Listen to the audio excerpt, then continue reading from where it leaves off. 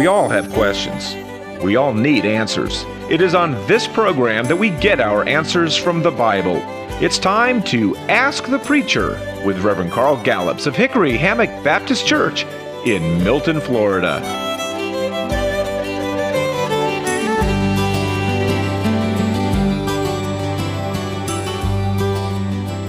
Welcome to another edition of Ask the Preacher. I'm your host, Mike Bates, and with me in the studio, as he is every week, is the pastor of Hickory Hammock Baptist Church in Milton, Florida, Reverend Carl Gallups. Welcome, Carl. Thank you, Mike. It's great to be here. My question for you today pertains to the Middle East. So much of biblical history does center around the Holy Land for obvious reasons, but I want to talk today about the city of Jerusalem. The city of Jerusalem is of central importance to Jews throughout history and to Israelis today.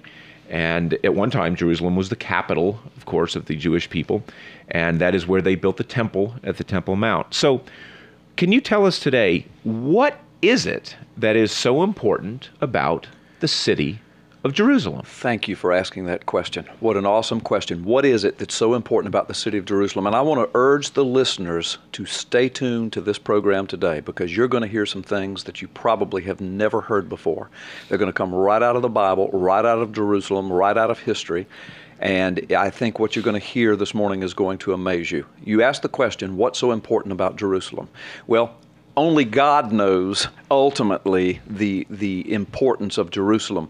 But there are several significant things about Jerusalem, Mike. If you were to take the globe and turn it into a flat map and put your finger somewhere near the center of where that map falls, of all the landmass, your finger falls approximately in Israel.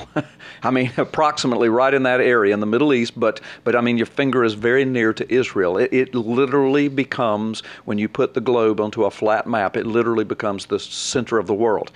When you look at Israel, particularly the boundaries given by God to His people in the Old Testament days, when you look at Israel and put your finger in the middle of it, it falls right about in Jerusalem.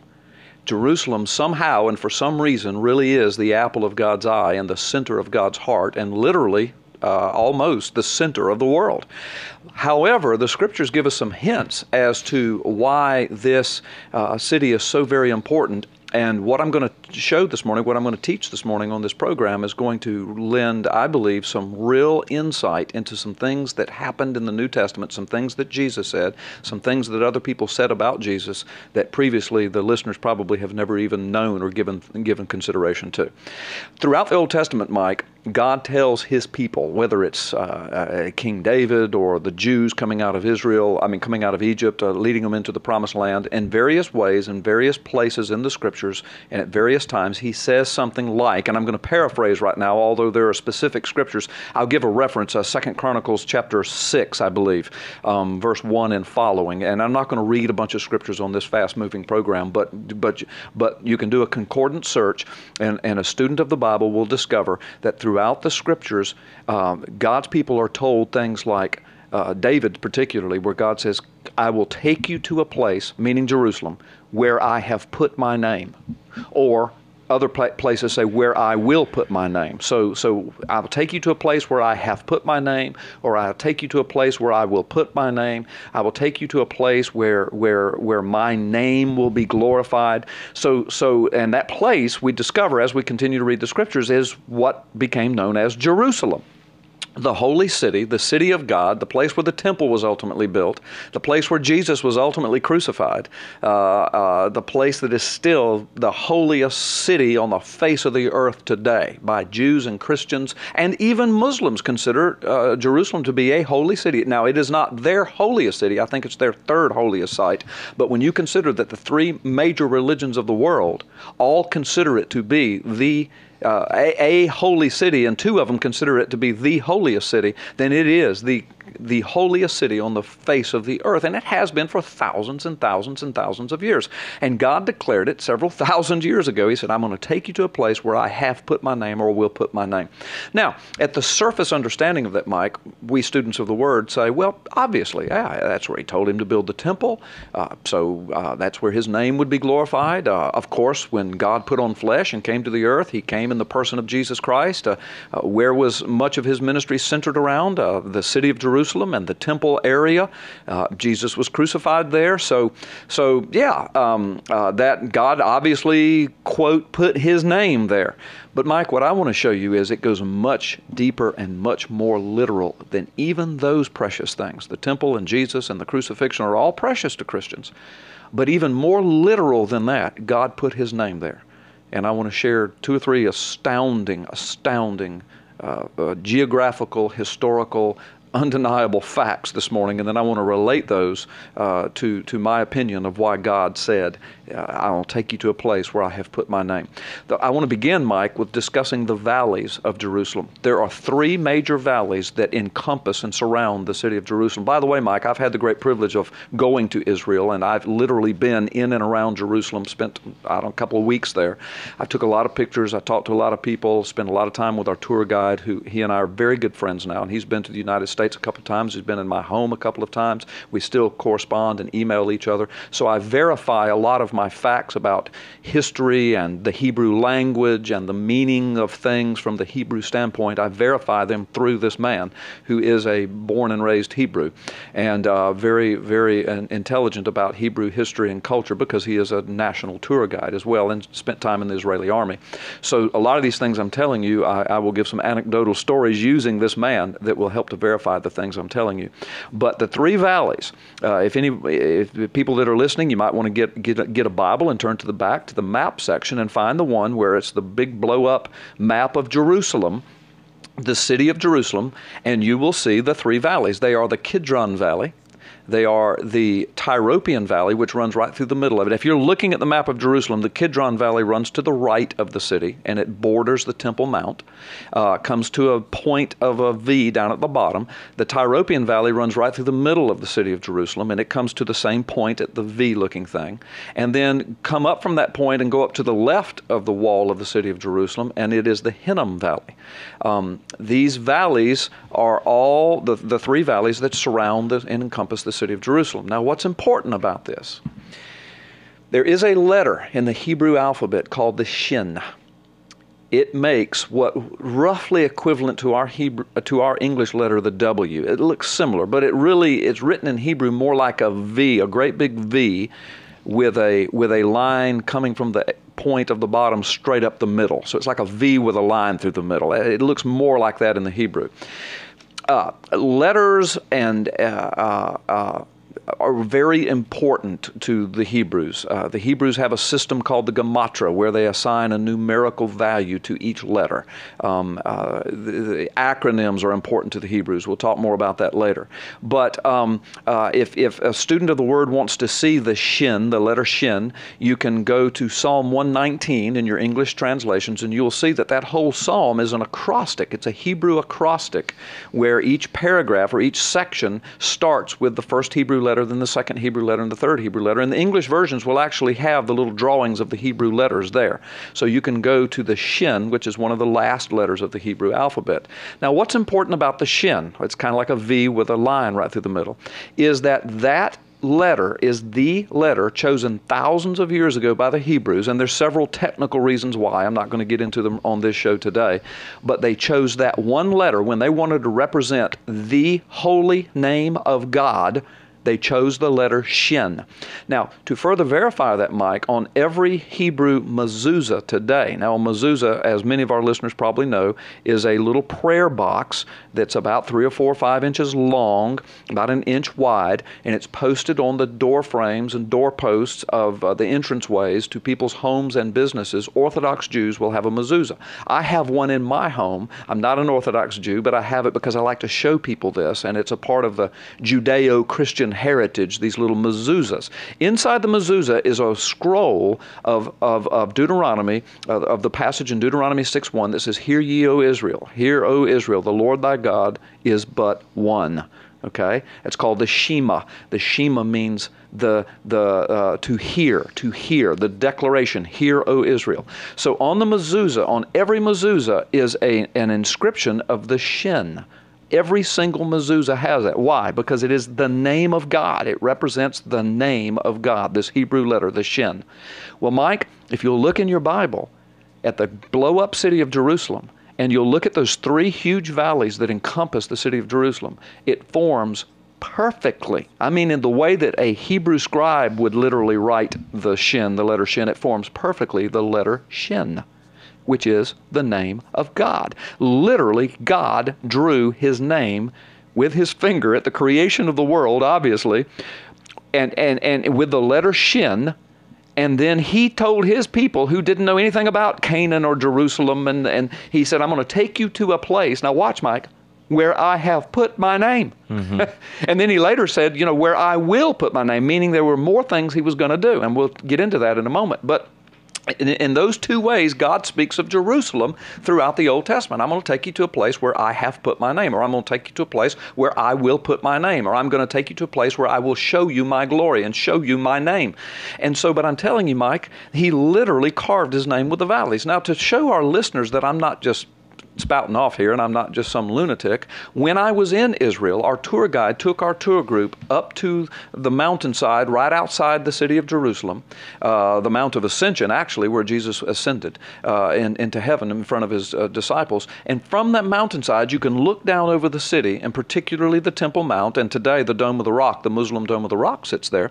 And it's a beautiful sight to see the old walls of the city, and then off in the distance you see the new city with its skyscrapers, and inside the old city you see the old buildings and like it was basically in the Roman times, Jesus' time, and you see the city walls that were standing probably in Jesus' time. Most of them are still standing there today. It's an awesome sight, and you can see the Temple Mount. Well, while we were standing there, and the tour guide was showing this before he took us down into to Jerusalem, when he finished, I said, Dan, may I show you something with the map? Now, this is in front of 40 tourists, and he said, well, sure. And I took the map, and I said, now, Dan, I'm going to trace something out with my fingers, and I want you to tell me what you see. And Mike, I took my finger, and I started tracing out these three valleys with my finger, clearly shown on his map. The Kidron Valley, then I went up the Tyropoeon Valley, I came back down the Tyropoeon Valley, and I went back up the Hinnom Valley and traced out this V with a line through the middle of it. And I said, what do you see? And Mike, I kid you not, these are his exact words. This was his reaction. He paused, he looked, and right in front of the whole tour group, he said, oh my God, it is a shin. Mm-hmm. He said, it is the name of God. He said, our city sits on the name of God. He had never seen that before, Mike. And I mean, wow. Chill bumps went up. My arms went up, everybody else. He says, Carl, I'm glad you showed me this. He said, I will always use this. I will always show people this. I said, yes, Danny. I said, all along, thousands of years, God's name has been written over the city of Jerusalem. Now, see, when God took David there and said, come, I will take you to a place where I will put my name and where I have put my name. David could not have seen that. Standing where we were on this highest peak overlooking Jerusalem with me, you couldn't see that. You cannot see the shin with the naked eye from an earthly standpoint. The only way you could see it, and of course we have the technology now, and that's why our maps are so accurate, is from, satellites or airplanes or getting up above and looking down on it at a flat level. You can see the perfectly formed name of God written over the city of Jerusalem, mm-hmm. Mike. It is astounding. Now, to further emphasize this, let me talk about the mountain that the city of Jerusalem sits on. Now, students of the Word will know that it sits on Mount Zion. Okay, Zion is very significant to Christians and to Jews because it represents the city of God. In a spiritual way in the New Testament, it represents heaven, the ultimate city of God. That's why we sing songs about marching to Zion, upward to Zion, onward to Zion, and I'll cross over the beautiful river, I'm heading to Zion. Well, we don't literally, when we sing those hymns and songs, we don't literally mean the literal city of Jerusalem as it sits in Israel today. We're talking about heaven, the kingdom of God, the dwelling place of God. Why? Because it's a spiritualization of the understanding of that mount of God wherein the holy city Jerusalem sits on, Zion. Now, what's interesting about that mountain that it sits on, Mike, is that it is one mountain, but it has three heads. Up at the top of the city of Jerusalem is the highest head of that mountain. And it has a name. This is found in the Old Testament. All these names are found in the Old Testament. And it is called Ophel. In the English, it would be spelled O-P-H-E-L, Ophel. You come down a little bit lower, and the second head of that mountain that the city of Jerusalem sits on is called Moriah.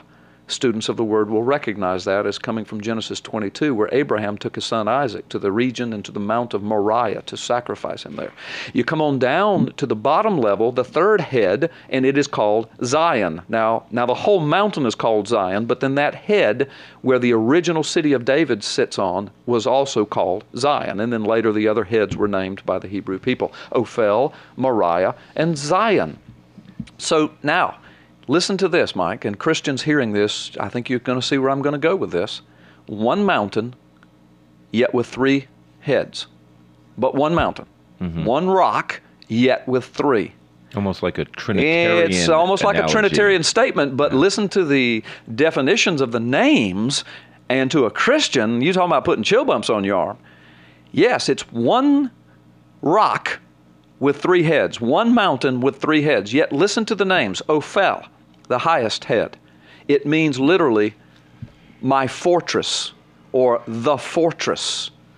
Well, what's one of the names for Father God throughout the Old Testament? My rock, my fortress, my high tower, my high mountain, the fortress. God is my fortress. He is my God in whom I delight, in whom I take refuge. My fortress is a term used for God the Father throughout the Old Testament. Now come on down a little bit lower to the mountain head called Moriah. What does Moriah mean? It is a Hebrew word. It means to see God. To see God. Well, what significant things happened on Moriah? Well, first of all, it was on Moriah where Genesis 22, where Abraham took his son Isaac to be sacrificed. And there the angel held his hand back and said, don't sacrifice him. Said, on this mount God will provide. Abraham said, he declared that. He said, this is the mount where God will provide. Isaac asked his father going up the mountain, Father, where's the lamb? Abraham declared, God himself will provide the lamb.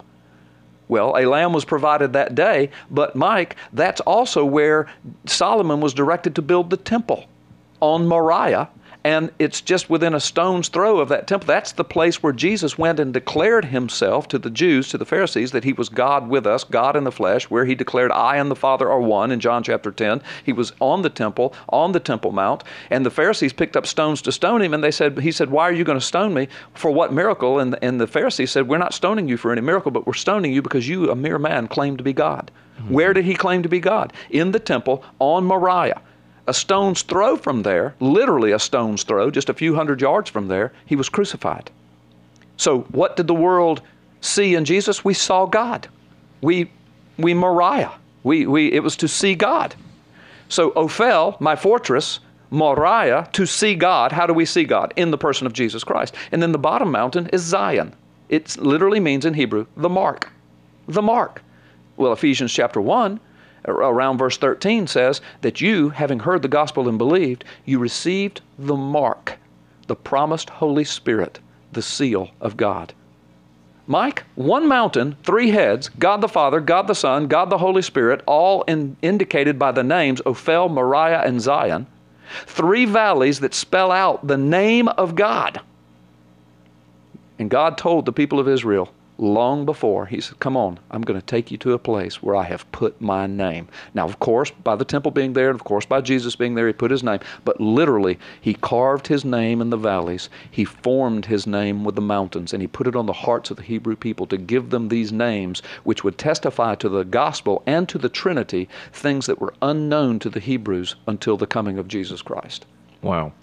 Now, that's past tense. I have put my name. But you earlier said that he also said that is where he will, future tense, put his name. Did that happen sometime in the life of Jesus? Yes. In a remarkable, astounding way. Wow. At what, the resurrection, the crucifixion, the baptism? It happened at the crucifixion. And on the other side of the break, when we come back, I want to spend a few moments talking about what happened at that crucifixion. The Bible records it. There's something there. There's a little hint where God put his name on that day in an astounding way. The Pharisees understood it. The Jews understood it. But many students of the Bible read right over it and don't see it. Okay, so God put his name on the city of Jerusalem again at Jesus' crucifixion. We'll find out exactly what that means when Ask the Preacher continues. Welcome back to Ask the Preacher. I'm your host, Mike Bates. With me in the studio is Reverend Carl Gallups. Carl, how did God put his name on Jerusalem at the crucifixion of Jesus Christ? Well, Mike, it actually begins with Jesus entering into the city in the triumphal entry. And many students of the Word will remember when he came into the city, the people threw their cloaks down, they threw palm branches down, they cried out, "Hosanna to God in the highest, hail to the King, to the Son of David," etc., etc. The Pharisees went berserk. They knew all of those were messianic terms, meaning that they were hailing him as God in the flesh, God with us, the Messiah. They went up to Jesus and they said, "Tell your disciples to be quiet." And you remember what Jesus said? He said, "If they are quiet, even the rocks will cry out." Mm-hmm. Now that gives new meaning. What I've said in the first part of the show gives new meaning and understanding to what Jesus said. Yes, the rocks do cry out the name of God. The valleys declare it, the mountains declare it, the heads of the mountains declare it. The gospel is proclaimed in the very rocks themselves. So Jesus meant that literally when he said that. But something more astounding happened, Mike. Recorded in John chapter 19, it says that at the crucifixion, in fact it's verse 19, it said over the head of Jesus was a placard that Pilate had put there. It was written in Hebrew, Greek, and Latin.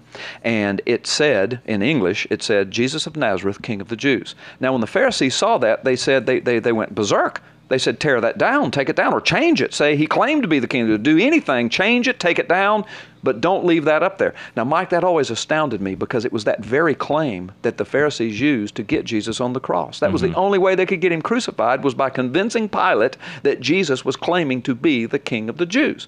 And that was their claim to fame among the common people who didn't want Jesus crucified, was, look, this guy's causing an insurrection. He's claiming to be the King of the Jews. He declares himself King of the Jews. That's why we need to kill him. So when they put him on the cross and Pilate acknowledged it in 3 languages so that all that were there could read it, Latin, Greek, and Hebrew, then the Pharisees got mad about it. Now, I often wondered, well, why the change of mind? Why? But here's what we miss. As I said in the beginning of the shows, the Jews are really into the gematria, the assigning of numerical value to Hebrew names, to Hebrew letters, as well as acronyms from the Hebrew language. All of Psalm 119, again, is an acronym. Any student of the Bible can go there. The Hebrew letters are there. Here's what they saw. The Catholic Church to this day shows a crucifix, a cross with Jesus on it, and above his head it has a placard with INRI, the INRI. Well, what does that stand for? It stands for the acronym for the Latin Jesus of Nazareth, King of the Jews. That's an acronym.